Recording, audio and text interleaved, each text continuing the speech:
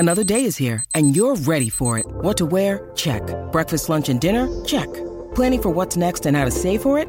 That's where Bank of America can help. For your financial to-dos, Bank of America has experts ready to help get you closer to your goals. Get started at one of our local financial centers or 24/7 in our mobile banking app. Find a location near you at bankofamerica.com/talktous. What would you like the power to do? Mobile banking requires downloading the app and is only available for select devices. Message and data rates may apply. Bank of America N.A., member FDIC.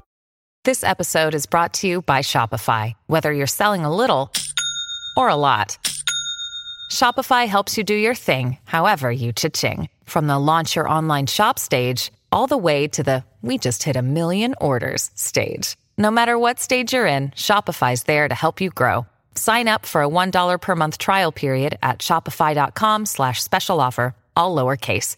That's shopify.com/special offer.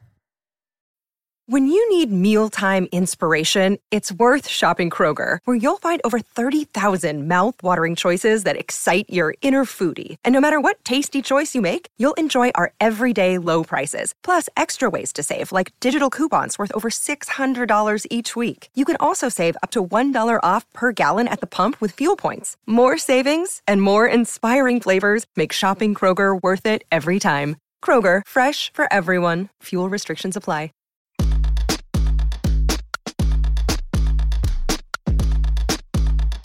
This is the true story of a New York City boy with big town hopes and small neighborhood dreams of becoming BFFs with the Real Housewives and other Bravo celebrities.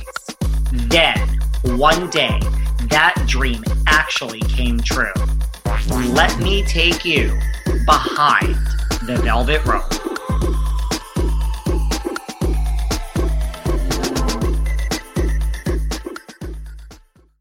Hello, everyone. This is David. Welcome behind the velvet rope. We are back again, and we are joined today by a very special guest, the one and only Brian Moylan. Hello, Brian. Hi.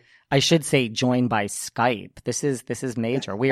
I know I freaked out on you before we sat down, but I'm not technologically together like you are. I am hardly myself. So thank God that there are people we can pay to do it for us. Kind of. That's my, that's kind of my motto in life in general. Like, if you can pay someone to do it and you don't know how to, there's just things that like I just had a piece of IKEA something put together. I needed like a really cheap little coffee table thing. And literally the person I paid to put it together cost more than the actual item. And I'm like, you could charge whatever it is because I physically cannot do this. In the next 40 years, we'll still be sitting here. Well, as Madonna says, you should always have a boyfriend young enough to tell you how to use your phone. Oh, my God. Is that what she said? She said that, yes. When did she say that? I don't remember. It was in like an interview somewhere, and I was like, that's the best thing Madonna has ever said. And she said some great things. I think that I love that. I think that I will kind of steal that. Thank you for adding that. So You're welcome. So I should introduce you to all these wonderful listeners. How do people usually introduce you? Because I refer to you. I mean, I like to sum it up just as like you basically ghost wrote or co-wrote Erika Jayne's Pretty Mess. But I know that you also do a lot of writing for Vulture and you do a lot of recaps. How do you, I mean, this isn't like a disrespectful thing. Like, I mean, I'd like to sum up your whole career just having to do with Erika Jayne, and we'll get into that. But like, how do people usually introduce you? Well, I prefer to be addressed as Dame Brian Moylan, president and founder of the Real Housewives Institute. That makes sense. But no, I've been writing recaps of a bunch of Bravo shows and other things for Vulture and other places. I started doing recaps on Gawker back in the day of the Housewives and Jersey Shore and a bunch of other things. And then they've kind of moved around, but they've been at Vulture now for maybe 7 or so years. And I do Real Housewives of Orange County, Beverly Hills, New York, Vanderpump Rules, Southern Charm, and now Summer House for Vulture. I saw and that. I also co-wrote Erika Jayne's book, Pretty Mess. I saw that. And we're going to get into all of that. And referring to you as Dame makes sense because you are living over in the UK at this point, hence the Skype. It's true. But let's take it back for a minute. Now, you don't need to tell me what you wore on your first day of second grade, what color, your outfit was for school. But let's go back to the background. Like, tell me about Brian. Like, where were you born? Where'd you grow up? How was your childhood? I am from the great state of Connecticut, from the same area of Connecticut as both Kim Zolciak-Biermann and Luann de Lesseps. Okay, do you know that I am from Connecticut? I went to high school with the one, the only, sit down, Miss Kemsley. Same high school. You're from like the fancy part of Connecticut. I'm from the shitty part of Connecticut. I mean, but look at Connecticut has given us me and you and Luann and Zolciak-Biermann and Dury and the Queen, Miss Tateman. Really? Yeah, Kristen is from Connecticut as well. See? You're learning something here. Oh my God, yes. Well, there's so many of us for such a small state. I mean, so you grew up near Luann and Kim Zolciak. Yes. And I think Kim Zolciak and I are the same age. Really? Even though her face is newer than mine. Well, I don't even know how old she is. How old is she? I think we were born the same year, so I think we're both 41. Okay. Because, with the Housewives, I feel, and this isn't a knock, this is my honest opinion, I feel most of the Housewives look older than they are. But I think it's also because they are accomplished and act older. Does that make any sense? Yes, and I also think that there's a certain, like, when you look like you've had plastic surgery done, I think that your face reads as older. I think so. So, like, someone like Kim looks much older than her 41 years, whereas someone like Ramona Singer, who, if she's had work, it's been very good and subtle, looks significantly younger than her 63 years. Ramona is gorgeous. I can't even. I am very good friends these days with a very good friend of hers who we refer here to as French Fry Lady because one night because it's true. One night I ran into Ramona at Maestra Steakhouse and she was with this woman and she didn't even say hi to me. She just like, have some French fries, pushed French fries in my direction. I ate like 5 of the French fries and she's like, that's way too many fries. Like there wasn't a whole invite to eat them all and pulled it away from me. And then as she walked away, this woman that she was sitting next to was like, I am so sorry. I'm like, you don't know who you're talking to. Like, this is Ramona. I got it. You don't need to apologize. And somehow I kept running into her. And so she was like, if you talk about me on your podcast, I'm like, sweetheart, I talk about you all the time. She's like, just refer to me as something other than my name. And I'm like, okay, you're French Fry Lady. So, but Ramona does look absolutely phenomenal. Yes, especially if she's eating French fries. Oh my God. But so I grew up in the great state of Connecticut. I went to the George Washington University in D.C. And then when I graduated from college, I started writing for the local D.C. gay paper, which is the Washington Blade. It is the only outlet I've worked for full time that is still around. See, now you're really dating yourself. I know. Well, I don't know if that's like what it says about me or whatever. But and so when I was there, I started writing a television column. And at the time, it was the early 2000s. Like the internet hadn't destroyed print media yet, and certainly not regional gay media. And so I started writing about, and this was right after like Will and Grace and Queer as Folk. So it was the very early years of, lots of gay people on television. And so I started writing about gay people on television. We syndicated the column to a bunch of newspapers all around the country, gay newspapers. And so it, got pretty big and I got some good interviews and stuff like that. So that's kind of how I started writing for TV. And then I moved to New York and I ran Next Magazine for Homosexuals, which was a homosexual nightlife magazine. I remember Next Magazine. I got a job at Gawker.com. And, the whole time I was writing about television. And so I sort of kept writing about TV for Gawker. And that's when I started doing recaps and stuff. And so, yeah, from there, it just kind of took off. And then, everybody in New York media at the time read Gawker. This was like 2009. And so, yeah, that's what led to sort of all of my subsequent professional glory. So you went to college like knowing you wanted to be a writer. Yes, and I majored in English, and I got my master's degree in creative writing. But right after I graduated, I started writing at a newspaper, so I went more like journalism-y kind of. So, but I never have taken a journalism class or anything. I just kind of taught myself how to do it. Interesting. Did you ever meet or interview Deborah Messing?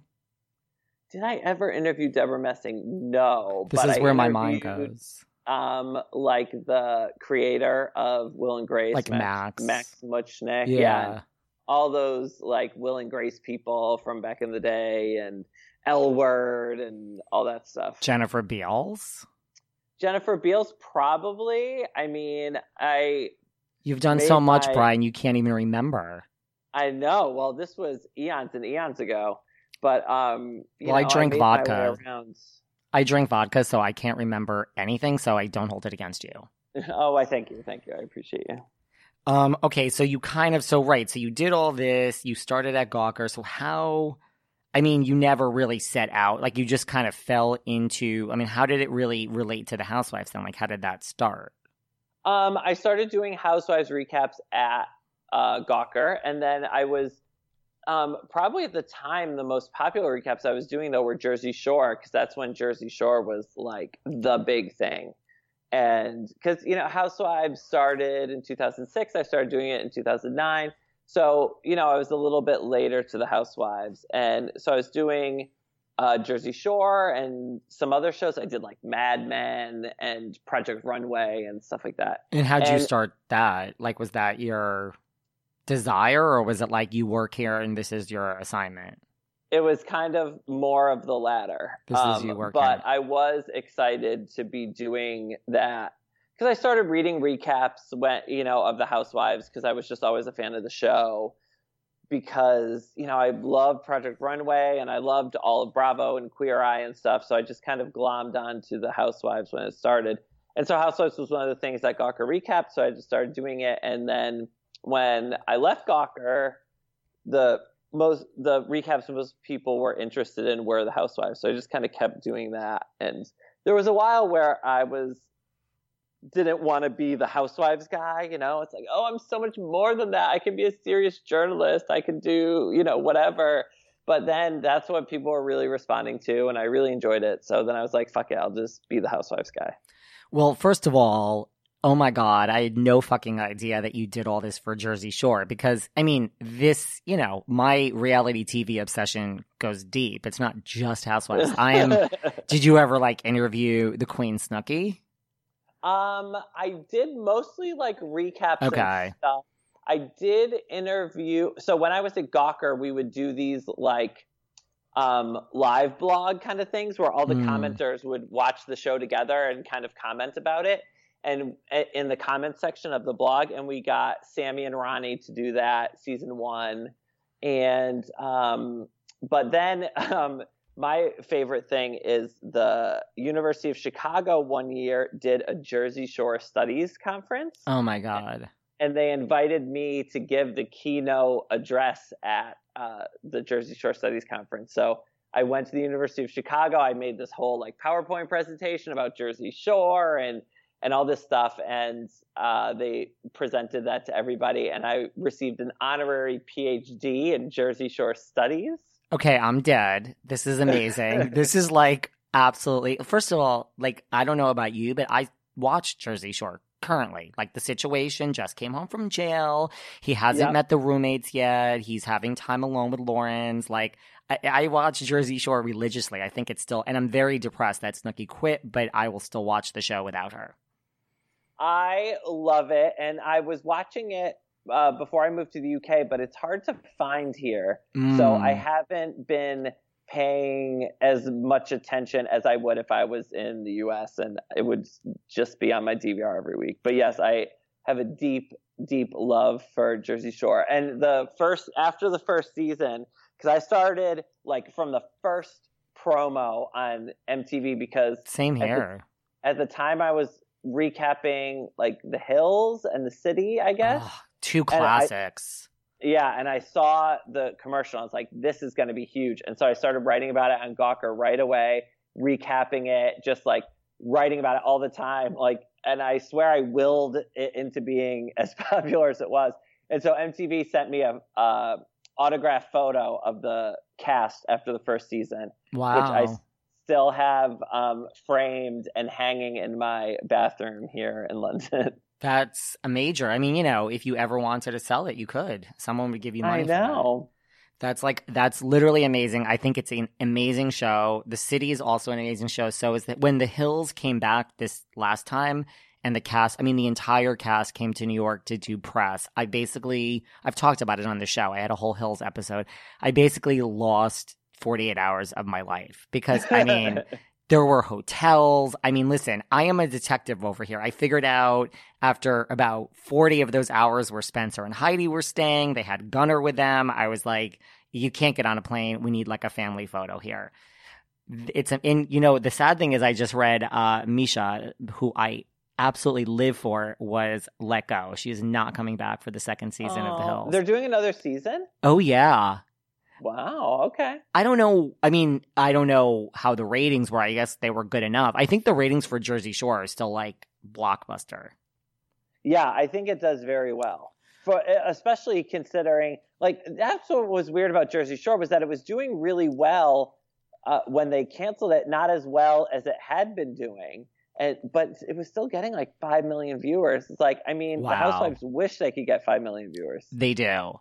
I think it was just that they didn't want to do it. Like, that's Snooki's thing now. She's just like, I physically can't. Wouldn't that be nice? See, I am always, always fascinated when someone leaves a show on top, like reality or non-reality, like a TR Knight. Leaving Grey's Anatomy. Like, it's, right. Okay, I don't know where you are now, but it's always, it's just like, what does Snooki have going on that she doesn't want whatever? It's over $1 million, like whatever that paycheck is, which I assume is over 2 million, something like that. I'm just guessing. What the hell do I know? Do you have that much money that you just don't need it? I guess if you just physically can't do something, but I would do anything. Like, I would just be like, shut the fuck up, David, and just go get your money for one more year. No, I'm with you. I couldn't imagine leaving it. But do you think that Snooki leaving, I believe, and there's, a few housewives and stuff who say, oh, I quit, I believe. But most of them, I think they say they quit, but they really got fired. But you think Snooki would get fired? She's like the biggest star of the show. No, I agree with you. No, I think Snooki, if Snooki's not doing it, it's because she doesn't want to. Like, they don't, why would they get rid of her? That's Never. Yeah. No, and I get it. Like, she even said in the thing, she's like, I'm being paid to party, and like, I don't want to party. I have children. Like, but I agree with you. To me, I think the only housewives, in my opinion, that quit were like Bethany. Yep. First time and second time. I guess Lisa Vanderpump technically quit. Like, I know they said they were going to fire her for not showing up for everything, but I don't believe, I think they would have worked it out. I think she quit. And who else? I don't know. Has anyone else, do I believe anyone else has really ever quit? I'm not so sure. Nene, when she went off to go be famous. Okay, Nene. That's add her to the list. Anyone else? I believe like Heather Thompson might have actually left of her own volition, but it was probably a mutual decision. And I even think Heather Dubrow. My sources, again, these are my sources, because I think you can get fired for a lot of reasons. Because Heather Dubrow was a fan favorite.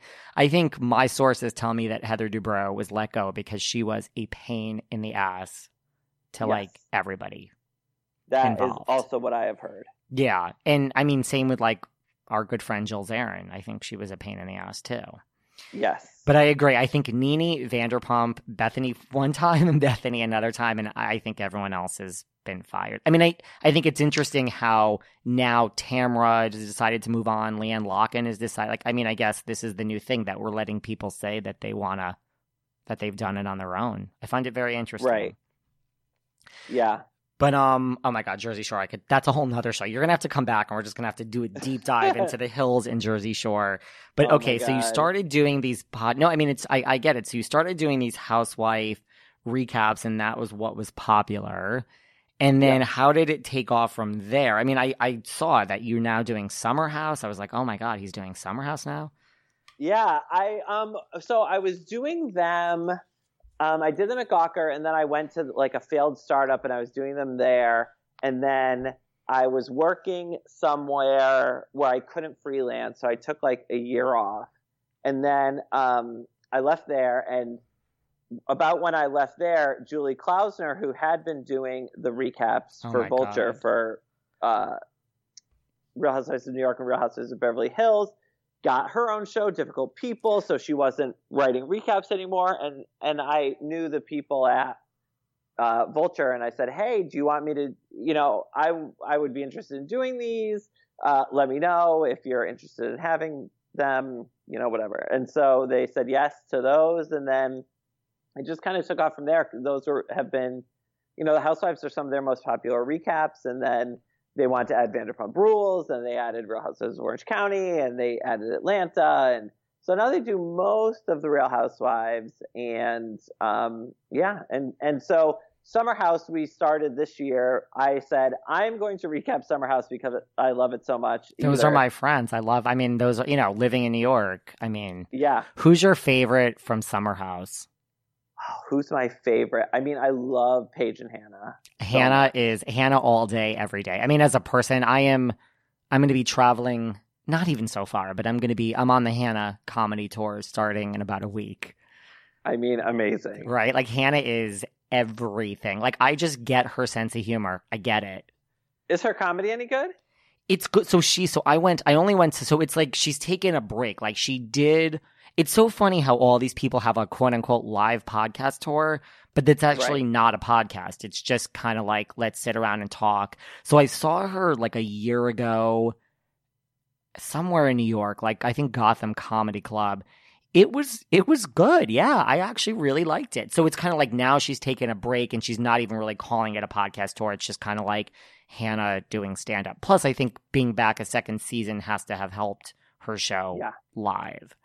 Yeah. It's good. It's good. I'm going to give a full review of this next little series. I'm not even going that far. I'm going to like New York and Connecticut. But one Hannah show is not enough. See, let me tell you something about myself. If there is a tour of any sorts and I can go more than once and the dates work out, I will make an appearance more than once. That's just really, I'm usually happy to just like go once and be like, okay, thanks. Well, it's probably because you are a normal person and you have a life and I have no life. Like I have made this my life's work. Like I know you have too, but it's in a different way. You are a normal person. I have dedicated my life to this. I don't even know why. That's a whole nother conversation. So I like to go as many times as I physically can if the dates work out. Knowing that I also do have some other things going on in life. Every now and then I have like 5% of things outside of Bravo.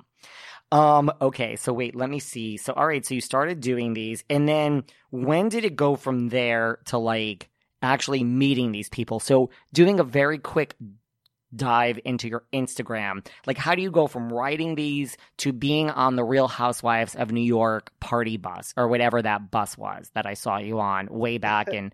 And what season was that?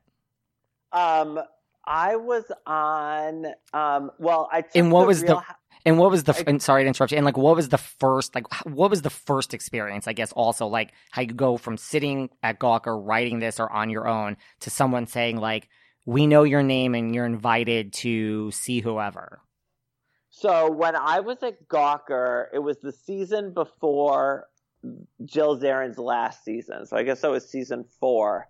And I think Jill knew she was going to have a rough season, and so she was doing some reach outs to the press. And we always had written about Jill and how she was our favorite, and so her PR person reached out to me and said, would you like to interview Jill? And I said, that sounds a little boring, but what would be fun? Jill should be our intern for the day. And so they're like, oh my God, that's a great idea. So we had Jill come to the Gawker office for an afternoon, and she was our intern. And we made her like go get lunch for everybody and do like work around the office and stuff like that. And we made a video of it, and it was really fun. So that was, like a fun little silly thing we did. So she was probably the first housewife I met. And then I went to a few events with Jill. I went to a Watch What Happens Live taping with her. But doing the recaps, I always kind of kept them at arm's length a little bit, just because I didn't want to be friends with them and have people say like, oh, you're best friends with Jill and you won't say anything mean about her. And also I want to be able to I do say some mean things about the housewives, so I don't want to have to hold my tongue, as it were. But yeah, so I met like some of the New York ones. And then when I was still at Gawker, there was a Housewives book. Do you remember this? It was like Bravo put out a book. It was kind of like a coffee table book. And it was like a lot of pictures just of the Housewives. No, I do not remember this. It was not good. And this was back when I probably was like teetering on still being relatively normal. Right. And I might have a copy somewhere. I might have gotten rid of it. It was not good. But they did a panel of housewives at a Barnes & Noble in New York, and they needed a moderator. So they asked me to do it. And so it was Alex, McCord, and Simon, and Caroline Manzo, Jacqueline Rita, Teresa Giudice. So I met all them and hung out with them. And, so it just kind of slowly, it was mostly through professional means where it was, I was invited to do something and Housewives would be there. And, and kind of kept in contact with some of them, and I would meet them around town. But then, some of the housewives read my writing and like me, and they reach out to me on Twitter. And then if I see them somewhere, I'll go. Like I saw Sonia at an event in New York, and I just went up and said, "Oh, hey, Sonia, I'm Brian Moylan, and it's nice to meet you." And, "Oh, Brian, I love you, blah, blah." So then, I would run into Sonia occasionally around town, as one does. And I think so it's always been mostly like New York and New Jersey, just because we were running sort of in the same circles, as it were. That's cool. That makes sense. Sonia and I are back in love now. We had a brief, just like a 1 minute. I mean, listen, to your point, I understand your pain, so to speak, because that's the thing. It's right. Like there's certain people, like I literally was just talking about this yesterday with someone where I went to an event and it was like a group picture with like 3 of the housewives, and I'm not even going to waste your time. And I'm just like, I got a picture with some of them that I was with, but then I didn't get this other person. I'm like, you know what? If I was like a paying customer here, I don't mind. Listen, I am not too proud to beg. Like to me, like right. I'm like, if I was just a regular person, I could wait in this line, pay my $125 and get the fucking picture that I want. And instead, I have history now with everyone standing up there. And this one don't really want to do a picture with me. And I really don't necessarily want to do a picture. So I'm telling you, it's like what you said about like being friends with people and keeping them at arm's length. Sometimes it's just easier. Because listen, I bite my tongue every time I say something about certain people too. Because I'm like, yeah, I'm going to see them in 3 hours. And it's like, please don't listen to this.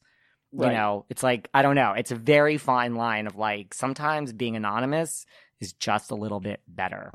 Well, and people always ask, oh, what are the Real Housewives like in person? And it's like, they're all exactly like they are on television. Like we know that I know that they're not acting because I've met enough of them, and they're exactly the same as they are on TV. And what makes for good TV doesn't always necessarily make for great dinner companions, let's say. Yeah.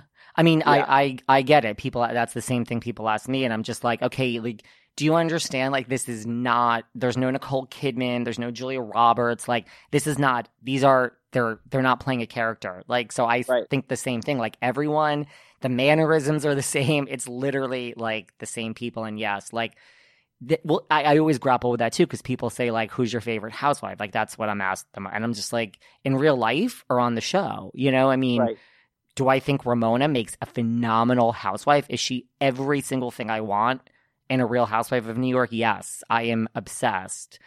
In real life, we have a very complicated history and relationship, So, in real life, I would not want to be seated next to her at a dinner party. Well, I was in December, and I talked about it for hours on this show, and it was I literally had to turn a situation around from like, you are basically going to turn your back on me at this whole conversation, to like, however, my friend French fry woman is like, let me sit you down and tell you I have a whole new strategy in real life with Ramona, a whole new strategy. I am no longer feeding into the Ramona coaster. Like, I'm going to ignore Ramona worse than she ignores most people, and we're going to see how that works out. Discover why critics are calling Kingdom of the Planet of the Apes the best film of the franchise. What a wonderful day! It's a jaw-dropping spectacle that demands to be seen on the biggest screen possible. I need to go. Hang on. It is our time. Kingdom of the Planet of the Apes. Now playing only in theaters. Rated PG-13. Some material may be inappropriate for children under 13. Hey, it's Kaylee Cuoco for Priceline. Ready to go to your happy place for a happy price? Well, why didn't you say so? Just download the Priceline app right now and save up to 60% on hotels. So whether it's Cousin Kevin's Kazoo Concert in Kansas City, go Kevin, or Becky's Bachelorette Bash in Bermuda, you never have to miss a trip ever again. So download the Priceline app today. Your savings are waiting. Go to your happy place for a happy price. Go to your happy price, Priceline. I guarantee it's working for her. Well, I haven't seen her since I've employed my new strategy, but this good friend of hers who's become a good friend of mine is like, you wanna win over Ramona, which mind you, I've moved on, but I always talk, I have a little Stockholm syndrome when it comes to Ramona. Like I actually do secretly love her, but when I see her the next time, I'm going to completely ignore her. I will give hugs to Luann, kisses to Sonia, bow down at Tinsley's feet, and I'm just not even going to acknowledge that Ramona is standing there. This is my new plan in life, Brian. I mean, I feel like it's going to work. Listen, it's not a bad way to go, right? Right, yeah. Okay, so you're doing all these recaps, and then how do we get, so that's like a lot of years, right? That takes you through a bunch of years in New York. Yeah, and I was always doing lots of other freelance stuff, all the time, but the recaps were great because, as you know, Housewives fans are, in the upper echelons of media and such in New York City, so I would get a lot of editors would email me because they read the recaps and they thought they were funny, and they would be like, hey, do you want to write for Town and Country? Do you want to write for, GQ? Do you want to write for Men's Health? Do you want to write for wherever? So I got all these gigs kind of off of the back of writing for writing recaps. And, I was doing a lot of other freelancing too, but a lot of recaps. That's good. And then, was there anything, kind of being a fan, maybe not as much of a super fan as someone crazy like myself, because it was work, even though you are a fan, any perk that stands out the most of while you were doing this? I guess you Watch What Happens, or was there anything, not even Housewives related, where somehow through this, someone was like, do you want to come to this? And you're like, oh my God, I would kill to meet Julia Roberts or anything like that? No, I wish. I mean, I mostly the stuff I would get invited to would be Housewives related stuff. I went on the Real Housewives of New York bus tour. Yeah, that's what I saw. They have in New York. Yeah, and so I went on the inaugural Real Housewives bus tour, which was a lot of fun. And so it goes to a bunch of stops, but because this was the first one and the press was there, and it was also when a season was debuting, when we went to each of the stops, there was a housewife there. So, Kristen Takeman was at Ricky's selling Pop of Color, and Carol Radziwill was at Spin, which is where she and her boyfriend used to hang out and play ping pong, and Ramona was at some restaurant, and Sonia was at the NBC store and stuff like that. So that was really fun, actually. And the bus was half press and half super fans. So to be with these fans, I love being with, I am a big fan, but because I have access to this, I do this for a living, we can get a little bit jaded with this whole thing. But then, you're on the bus with these people who are diehard fans, and they're seeing a housewife for the first time, and they just freak out. And it's just so great to be around people who are so happy and love the thing you love so much. So that was really cool. And then another thing I went on that was another press event was they did a Vanderpump Rules bar crawl in New York. I can't talk about it because but I was out of town, and I it's on my tombstone of regrets that I was not there. But go on, please tell me all about it because I couldn't make it. I've never heard someone tell me about it. It was super fun. I had Vulture had said, hey, these Housewives recaps are doing really well. Do you want to do Vanderpump Rules? Because, people are always asking for it. And I had never watched Vanderpump Rules. So But I said, sure, okay, I'll do it. And so I just started watching Vanderpump Rules and catching up, and I, kind of knew who everyone was-ish, but didn't know all their histories deeply as I wanted, do now. And so I wish that I had really gotten into it before I went on the bar crawl. But it was amazing. Like, you went to these venues, and a few of the people were bartending. Like, Ariana was bartending at one, and Jax was bartending at another. So they were actually working, so you couldn't really talk to them. But yeah, it was just like you could walk up to a table and Sheena was sitting there taking Snapchats of herself. Oh my God. You could just walk up to Tom Schwartz and be like, hey, what's up? And so I was talking to Tom Schwartz and flirting with him, and he kept like touching my shoulders. I was like, oh my God, I'm in love with you. Everyone's in love with Tom Schwartz. He's just so nice and charming. And he handsome, is. And I love him so much. He is very charming and very nice in person and very cute. But you know who is your favorite? Is he your favorite boy from Vanderpump Rules? Yeah, probably. Do you know who mine is? Who?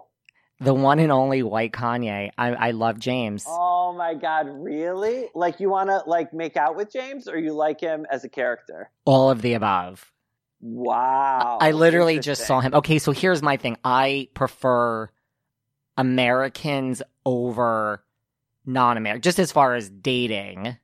Right. But I feel like, like when you're getting to, I just feel closer to like someone that, came from the same country, but that's not, I have a very broad type, but still I find James to be, he was just in town last week with Dana, the new girl, and I basically hung out with him for a minute. I find him, his character is great. I find him, he's obnoxious, but I find, like when he was in New York last week, he rented a Lamborghini at like midnight the night before Watch What Happens. And yes, and it was driving around posting 8,000 Instagram stories of himself driving this. So it's like he's such like a douche that I find it so charming. And I also I find him extremely cute. Interesting. Well, you need to come to London because all the boys here look like DJ James Kennedy. With that blonde. We don't have any blonde. You like lived in New York. I've said this before on here. I don't have a type really, but a blonde. There's no blondes in New York. It's like there's no blondes here. No, there aren't. Kyle Cook. That's it. That's the only one. Kyle, he's very nice too, but I find Kyle very cute as well. Oh my God. I think he is the most handsome man on Bravo. Are you kidding me? Yes. I just think he is like really beautiful. Yeah. He's gorgeous.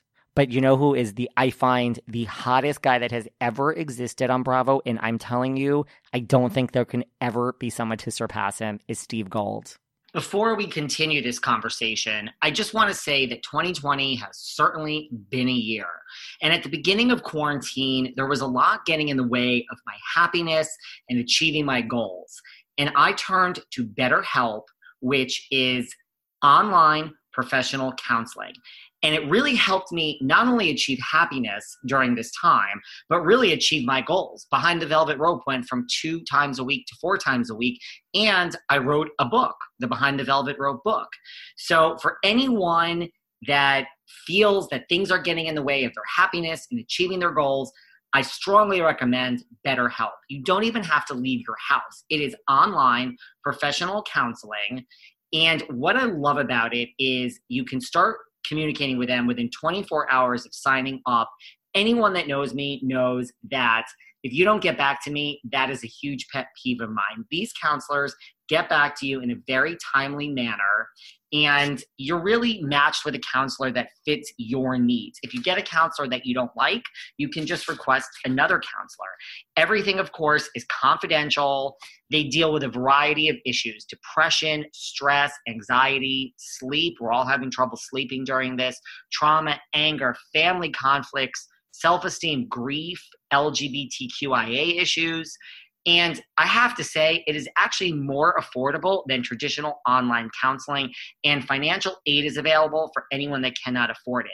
So they're growing so rapidly, and so many people are turning to BetterHelp for help that they're looking for additional counselors in all 50 states. Go to BetterHelp.com. That's BetterHelp, HELP.com/velvetrope. betterhelp.com/velvet rope, and you get 10% off your first month. Join over 1 million people today taking charge of their mental health. You're not alone. If you need help, this is a great solution. betterhelp.com/velvet rope and get 10% off your first month. Who's Steve Gold? From $1 Million Listing. Ryan, Frederick, and Steve. I never got into $1 Million Listing. Oh my God. He is, I mean, he has short hair now. I prefer the longer hair, but he is so... Oh, he's also from Connecticut, believe it or not. Really? Yes. Did you Wow. realize? I know. Listen, look at this. I think he's from Stanford. He's definitely from Connecticut. I'm 98% sure he's from Stanford. I'm looking up his pictures. Yeah, and so like here I am saying like I prefer blonde, but he's really hot. Gorgeous, and he used to be have you gotten to the shirtless pictures yet? Yeah, like him in his underwear in his kitchen.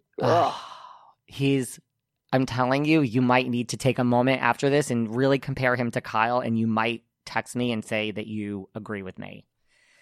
There's no better. Yeah, Kyle though. Oh, I love him. He's so handsome. He's so nice. And listen, he's like if you ever meet Kyle in real life, he's one of those people in like a good way. You will actually end up walking away from him eventually because he will just talk and talk. It's mostly business related. He wants to talk business and what Loverboy's up to, which is wonderful. Right. But eventually you're like, oh, wait, like you actually want to keep talking to me because like, all right, I'm over it. I mean, love you, but I got to move on now. But he's amazing.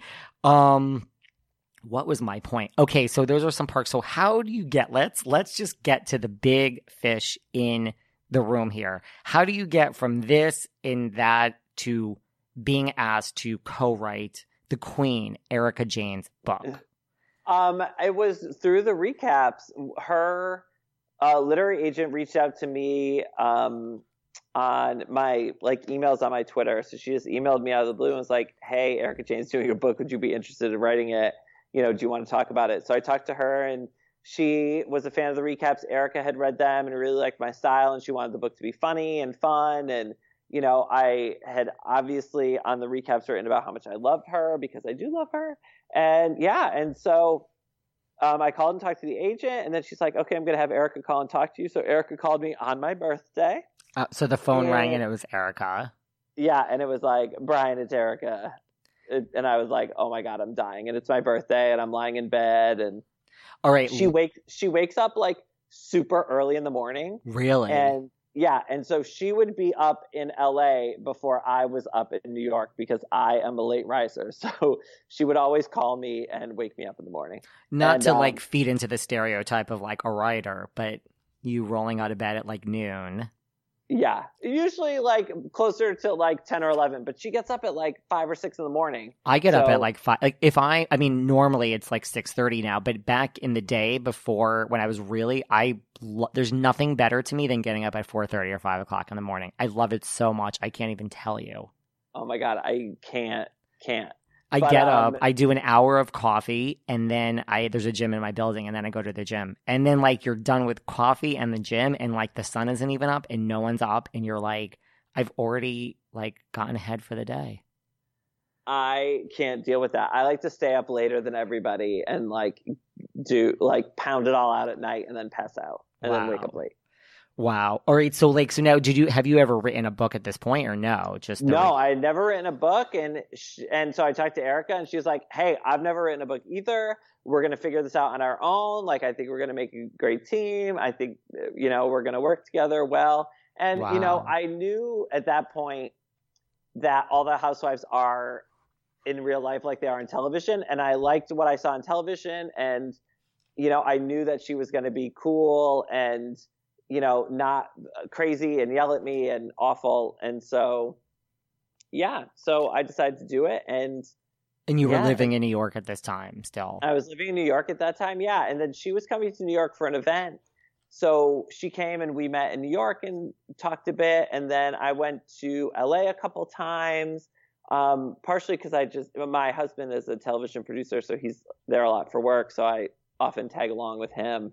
And so, but most of the work we did was on the phone, calling back and forth and sending pages back and forth and stuff like that.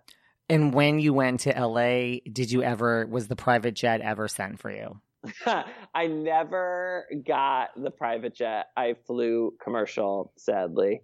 And we usually used to meet at her office, which is in Hollywood, where it's been on the show, where she just has like a little office. And so we'd meet there and do work and hang out and eat lunch and do interviews and stuff like that. And so we filmed for the show there of me interviewing her. And then we filmed again. She came to New York, like everyone went for Fashion Week. And so she was in New York and we went to visit our editor.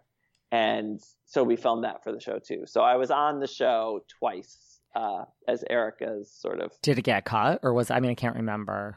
No, I was on like briefly, but I don't really say much. When we went to see the editor, you just kind of see me in the background and Erica's doing most of the talking. But then when I interviewed her, we had a few minutes in her office of me asking her questions and stuff. That's cool. Yeah, I'm on I filmed for New York and New Jersey, all because I go to the events and people are like, oh, I'm like, yeah, A, you're probably not going to see me because it's getting cut, and B, if you do see me, don't blink. Yeah.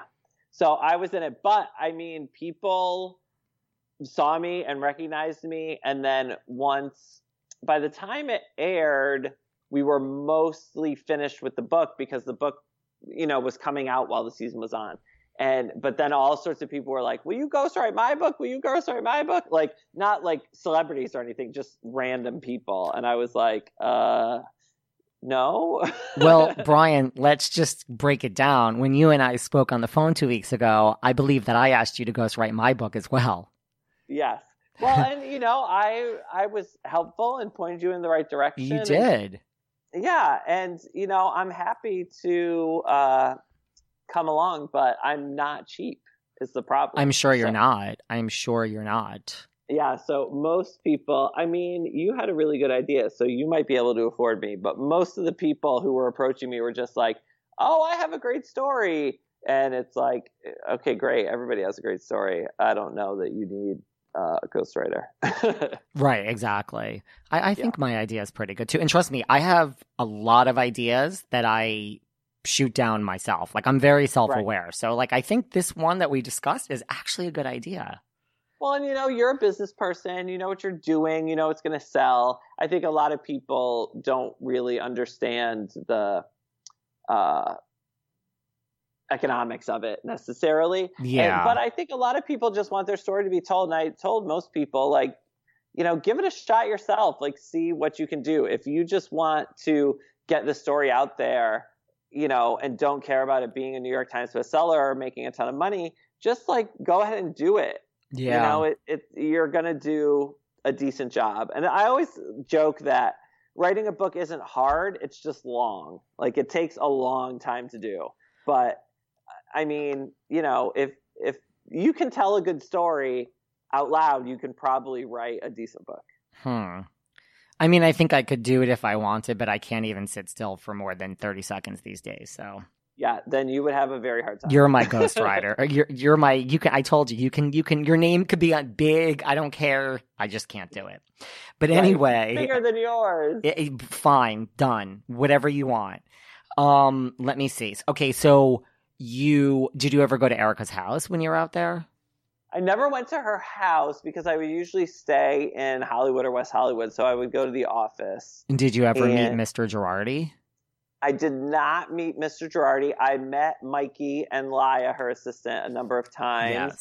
And I talked to both of them about the book. I talked to her mom a bit for the book, just to kind of fill in some of the gaps of stories from when Erica was a kid. Yeah. But yeah, it was mostly just me and Erica because it's her story. And, and I told her that, when we first started, she's like, what do the fans want to know? What are the questions we need to answer? And I said, the thing that people always ask me about is, your relationship with Tom and, how it works and what people think of it. And, I said to her, I want people who read the book to fall in love with Tom like you did. And so we talked a lot about that and how they met and what attracted her to him and why they're still together and stuff like that. And so I hope that it really comes through when you read the book. Yeah, I got all of that. I mean, it's great. It really is great. I mean, I am a huge Erica fan. Did you ever meet any of the other Beverly Hills Housewives through her? I mean, just you might have in general, but like anything through her, like any like Brian, come to dinner with me and Lisa Rinna tonight. No, because it was mostly. I mean, she has a very full schedule, and so when I was out there in LA, it was. We were working, and at the beginning they were still filming the season, so she was, doing that. But yeah, so it was mostly just working, and then we would go do interviews, and then I'd go home and write and, work on transcripts and things like that. So I didn't really have a ton of time to do that. Every time I see her, she's very businesslike, which I totally respect. Like I tell you, like my sliding scale of like, housewives that look at me like, do I know you? Versus like BFFs like Margaret. And then Erica absolutely knows who I am because I've met her a million times. And she's always just like, hey, baby, how are you? Great to see you. Thank you for supporting. Great to see you. That's nice. Okay. Like I'm totally okay with that. You know what I mean? It's just, I'm kind of all business, even though I'm a blubbering mess. So I can kind of respect that. Yeah. And she's a really hard worker, and she likes to take advantage of, every opportunity. And so her days are full. Have you ever seen, because one of my other regrets, even though I don't really have regrets, is I only saw the Pretty Mess tour twice. Have you ever seen that Pretty Mess tour? Yes. Well, so I saw her perform. Oh my God. It was on the season, maybe 2 seasons ago, and it was a Halloween party where she performs in New York. So like one or two songs. Yeah, it was, and I was at that gig, and then I saw the Pretty Mess tour in LA. I was in LA at the time, and so it was the one they filmed for the show. It is like a gay, I don't even know what it is. It's a gay wet dream in so many different ways. Oh my God, it was amazing. It was possibly one of the best shows I've ever seen, ever. And so she gave me, so I went to the show. I had like a VIP wristband and stuff. I was up on the balcony next to where all the housewives were being filmed and stuff. And I remember, so in LA, like, the fans obviously were huge Housewives fans. And so you see Kyle come out and Lisa Rinna come out, and people are chanting and screaming for them, and it was crazy. And so the next day I emailed Erica and said, oh my God, thank you so much. The show was amazing. I had such a great time, blah, blah, blah. And she was like, why didn't you come backstage? And I was like, oh, I could have come backstage? And she was like, yes. And I was like, oh, I totally missed that. So I could have gone backstage to hang out with everybody, but. Okay, you need to like hang out with me, and I mean, I have access to a lot. I don't have access to Erica backstage, but you need to be with me because then I can say, no, Brian, like this wristband means you can do this. And now you may not want to because you're so jaded, but we're going to do this right now, immediately. Well, and that it's not like I was jaded. It was that I was oblivious. Oh my God. Like, so it was like, oh, you can go backstage. I would have gone and been like, hey, thanks. Honey, you could go backstage. You? I mean, you wrote the fucking book with her. Yeah. And I know. It was a great fucking show, but I only saw it twice. And like, you know what it is? It happened at the wrong time of the year. It was like announced semi-last minute, and it was like November to like January. That is like the worst time to be traveling. I'm just mad that when we saw it in LA, they were almost sold out of merch. And all I wanted was an Erica Jane t-shirt. And... Oh, sweetie, I have hoodies. I have this. I don't know what they had. I'm going to take a picture later when I get home, and I'm going to show you what I have. I got lots of stuff.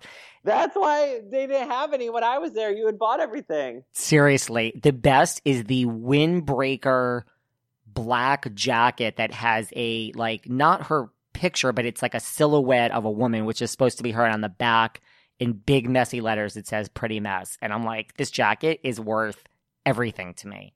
I'm taking pictures later of all this stuff, and I will send it to you. I can't wait to see it. It was so funny. So when I was writing the book, we talk a lot about her music and how she made her music and her career and, you know, the start of it, which was, you know, in tiny little gay clubs and cheesy music videos and stuff. And so I'd gone back and watched all these videos, and her music actually is really good. And so when I was writing the book, I was listening to her, albums like over and over and over again. And so when you get your like Spotify Artist of the Year thing, it was like the artist you listened to the most this year is Erica Jane. Oh my God. That's like amazing. No, the music is really good. And I don't know. I've made up my own backstory that like there's never going to be another Pretty Mess tour. I don't know why. I just feel, with Chicago, like I saw Chicago twice.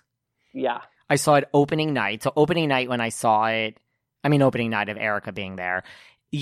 Afterwards, when I saw her, she was like, hi, like what she basically said, like, what are you doing here? It's kind of like, not in a bad way. She's just like, what are you doing here? It's like, okay, you're Erica Jane. I live basically like 15 blocks away. This is my life's work. You're Erica Jane. Like, where the fuck else do you think I would be right now? Have you gone to see everyone else in Chicago, like Candy and Nene and all them? Yes. I'm a big... See, Nene, yes. To me, and I say this before, Nene to me is the most overrated housewife. That's just my opinion. I am right there with you. And I went from liking Candy a lot to having met her many times to being like, I fucking love Candy so much. I don't know how I ever liked her because I fucking love her. Yeah. And how was Erica in Chicago? I haven't been able to go see it. I'm dying. Oh my God. Well, then I went back because then she did like a whole meet and greet thing. And I'm like, well, first of all, the first night I said I'm going to be back. And she's like, baby, you don't have to. But in like a nice way, kind of like, I get it. You are a huge supporter. I thank you for everything. And I was like, again, you're like, listen, it has taken everything in me to only go twice. I was like, I can literally go every night if I really wanted. And I've done a review on the show too. She was, you know what it is? Like, okay, let's just call it what it is. It was stunt casting because the show's been out forever and no one's going to see fucking Chicago. Right. And it's to sell tickets. So based on that, stunt casting, which you never expect to be good, she was good. I think she was better when I went back like a month and a half later. Versus opening night, but she was never bad. Her, you know what it is? And this is going to sound strange, I never realized what an actually good voice she has. Because, yes. The Pretty Mess songs are, like auto-tuned and that's just the style of the music. Well, and it's very, like electronic. And, yeah. Right. You're not listening to it for her vocal stylings. It's more the overall, yeah. Yeah, so I didn't think she really had a good voice. And she can sing, but her voice is actually good. Yeah. Well, and that's why I knew she is such a hard worker. I know I keep saying this. And she, from working with her, she doesn't want anything out there unless it is perfect. Completely. And so, so I knew when she was going in that, she was going to not be up on that stage unless she could deliver every single night. So totally. I wonder what, I don't know. I haven't talked to her in a bit because she's been busy doing the show and stuff. So I wonder if they auditioned her, if they were, because most of them get the Mama Morton role and it's just kind of you come out and you do one number and no big deal. But this is huge. It's lots of songs, lots of dancing. I wonder if they put her through her paces before signing her up. I would love to know that myself. I would really love to know that myself. But listen, even the facial expressions, I'm like, this girl can act. And it's almost like the part itself, considering she's married to Tom, it's almost like it makes so much sense. It's in a weird way. It's like, this is just the part that it's such a natural fit. This makes sense to me. But I would love to know if she was auditioned as well. But really, my mind is always one step ahead because I'm like, obviously, there's something wrong with my soul that, you pour the water in and it just goes out. It's like filling gasoline up into a car where there's a hole. It's nothing is ever enough. I'm already, my wheels are turning so who's next? After the great thank you, Candy, thank you, Nene, thank you, Lisa Rinna. What's happening after Erica leaves? Who? Because, that whole rumor that I guess, they were talking to Luann for the mama part. So I'm like, they obviously have these housewives on their radar. I'm like, who can we get next here, people? I'm ready. I don't know that anybody has what it takes to really deliver. I can't think of anyone. I would put Denise Richards in something else, but I don't know that she can sing or dance, but she can act fine. Ooh, Denise is good. Although as a housewife, I'm not a huge Denise fan. I mean, who else could they possibly? I mean, Luann can't sing, like, at all. And, now it's like, well, someone asked her. I mean, Jennifer Aydin, she's so fucking stupid. When I was in Atlantic City with Margaret, like, because Luann likes to invite people to her shows. Like, she always tries to invite one or two Bravo celebrities. She invited Margaret and Jennifer Aydin. At the time, they weren't exactly on good terms. Getting along, Jennifer was on one side. Margaret and her posse were on the other side. Margaret was like, do you want to come? I'm like, I've only seen Countess Luann and Friends in the Christmas thing about 25 times. Literally, I'm not exaggerating. I think 25. This is how I got to know Luann so well, because I just kept showing up at the cabaret. And Margaret's like, just come with us. And so they wanted each housewife to ask a question. So Jennifer's like, well, you were in the mix to play Mama, and like, would you ever go on Broadway? And like, which is a stupid question, because like, obviously Luann didn't get the part, and you're saying this in front of a whole audience. Right. But like, Luann is just she is a class act, but like, she knows how to, and she's like, well, I'm kind of busy doing my own show, which was kind of funny. But right. Her cabaret is seriously a real fucking thing. She has a new show coming out called Mary F. Kill with Sonya. Like, wow. Countess. And I don't mean like, that this doesn't play anymore at 54 Below. This is like nationwide now. And when she comes back to New York in the summer, 54 Below is way too small for her. She's now playing Town Hall. Like, Luann's legit. I mean, I will say, though, it has nothing to do with the quality of the cabaret. It's a shtick. Yeah, but I think that there are a ton of Housewives fans, and we're really underserved, and so people just want to go and be a part of it, and so they'll pay $100 or whatever to go be around other fans, see the Countess, see Sonya, be in there. And I mean, she could get up there and read the telephone book. She could get up there and just like fart in a jar. Totally. And, people would pay money to go see it. So, totally. Not knocking what she's built. I mean, it's great that she's done this, but it's not like she's Bernadette Peters, No, totally. And I mean, like, she's even told me, which this doesn't surprise me because I do travel all around the USA to go to these things. But like, she'll say like, you should see what happens in Oklahoma, and literally this is an example. Like, imagine what the crowd is like in Oklahoma when you've never even seen like, a Heather Thompson or a Kristen Tateman. Right. Now you're getting like, let's face it, if we really want to boil it down, there is a hierarchy of housewives. Luann is on that A-list upper echelon. So, I mean, these people must go absolutely berserk, to your point. Yes, insane. And you know what else on your Instagram, which I didn't realize, you and I must have passed each other because you have the exact, I was at BravoCon for 3 days, but you have the exact same Real Housewives of Beverly Hills trio, or 4 of them that I have. So I must have been right next to you in that line. Yeah. Well, but you snuck in?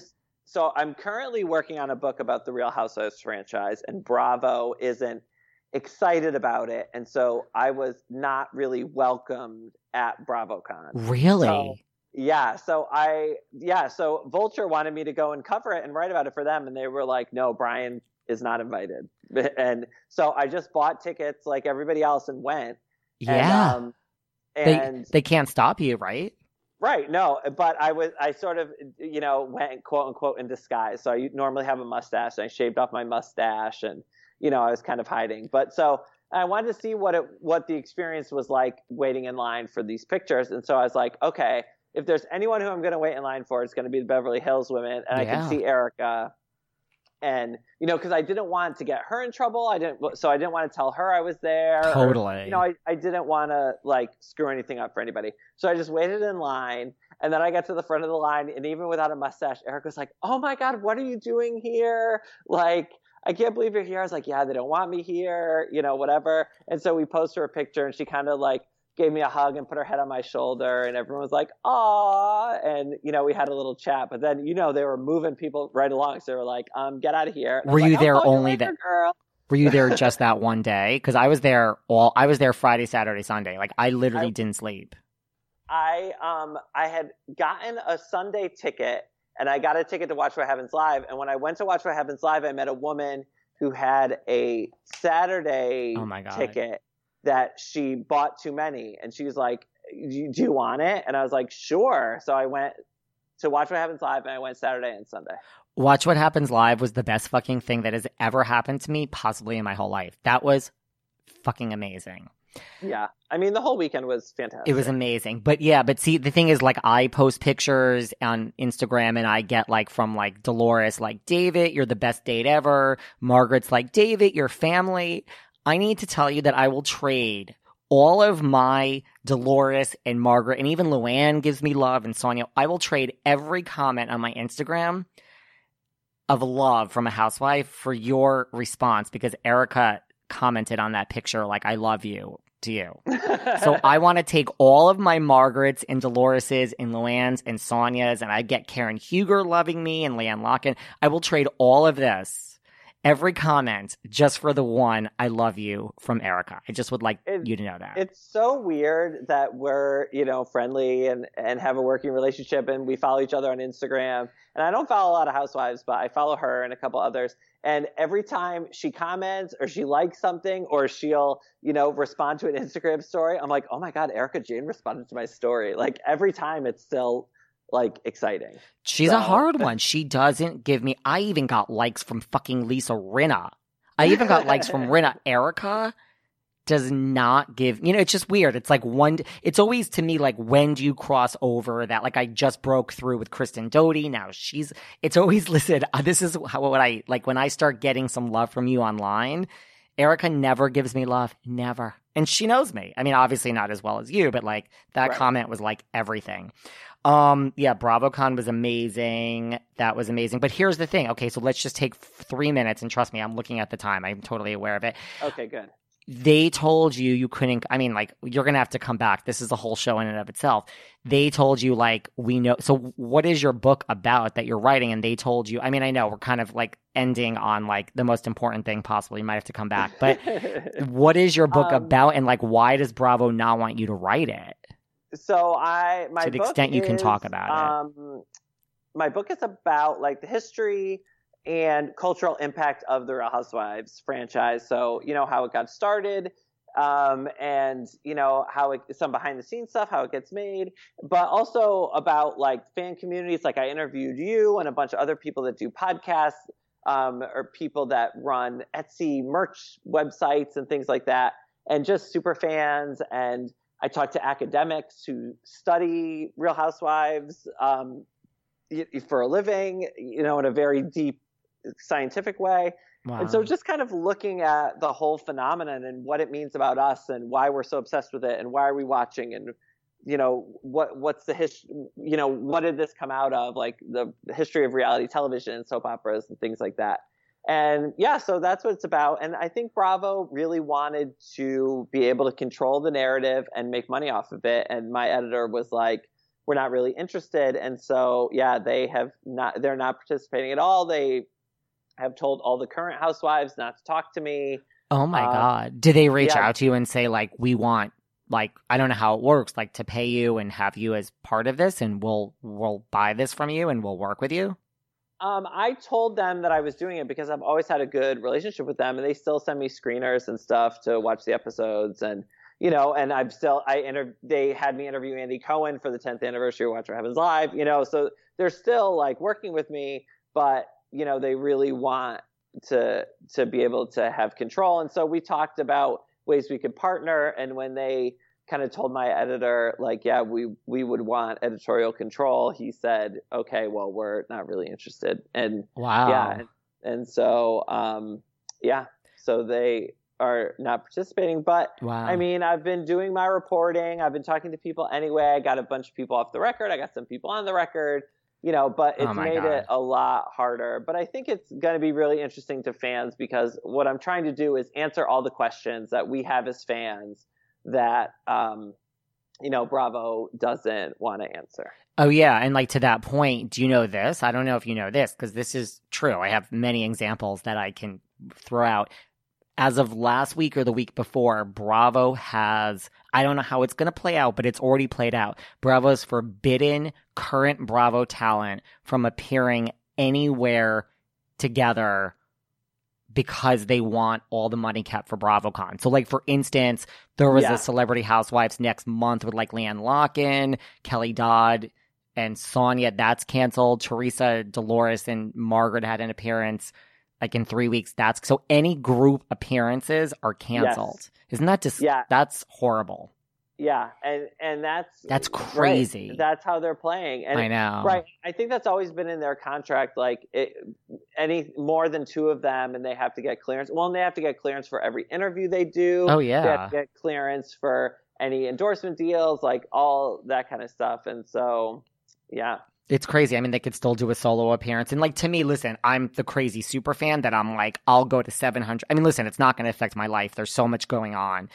And I guess it won't affect, like, a Teresa who gets, like, a lot of appearances, but I would think it would affect, like, a Margaret or a Dolores or, you know what I mean, like a Leanne Locken where, like, you're – and then there was an appearance this past weekend, Brandi Glanville, Carolyn Manzo, and Carol Razuel, but it was canceled because Brandi does not want to get on a plane because of coronavirus. But I think that's what's now going to happen is you're going to see the same things with ex-Housewives or Bravo talent, which, to be honest with you – that is even better as far as I'm concerned. Let's bring out the deep cuts here.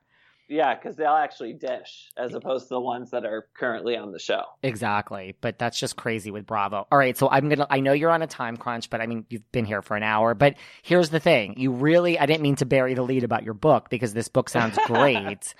You need to do it's still not done yet, so it's not going to be out till later this year. So when the book is out, I'll be back and we can talk all about the book. And I'm hoping that there's a book tour. I mean, we'll see. We'll see. If there is, you are definitely hosting a leg of it. Thank you, because I'm ready to host things because this is my life's work, Brian.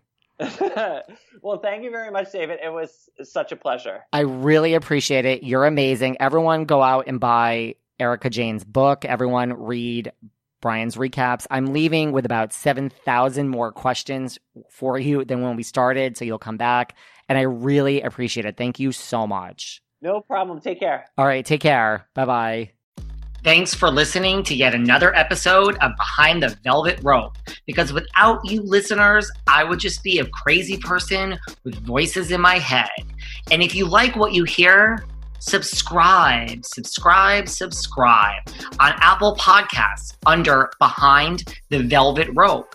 And when you're done subscribing, feel free to leave a 5-star write-up review because the write-up reviews actually count. We read each and every one of them. We post the best ones, and the reviews really help our shows keep going, and we really appreciate everything you guys say, especially the positive ones. And if you want to find us online, we're at Behind Velvet Rope on Instagram. We are at David Yontef on Instagram. We're Behind the Velvet Rope on Apple Podcasts. Or head on over to Patreon because you know what? There are just some things we can't talk about here. So for our bonus episodes, go to Patreon and type in Behind the Velvet Rope. And if you still aren't sick of me and you want more David, go to Cameo and book me on Cameo. And you can ask me anything there. I'll answer whatever you want. And I have a bargain basement price of $10. Thank you guys. See you soon.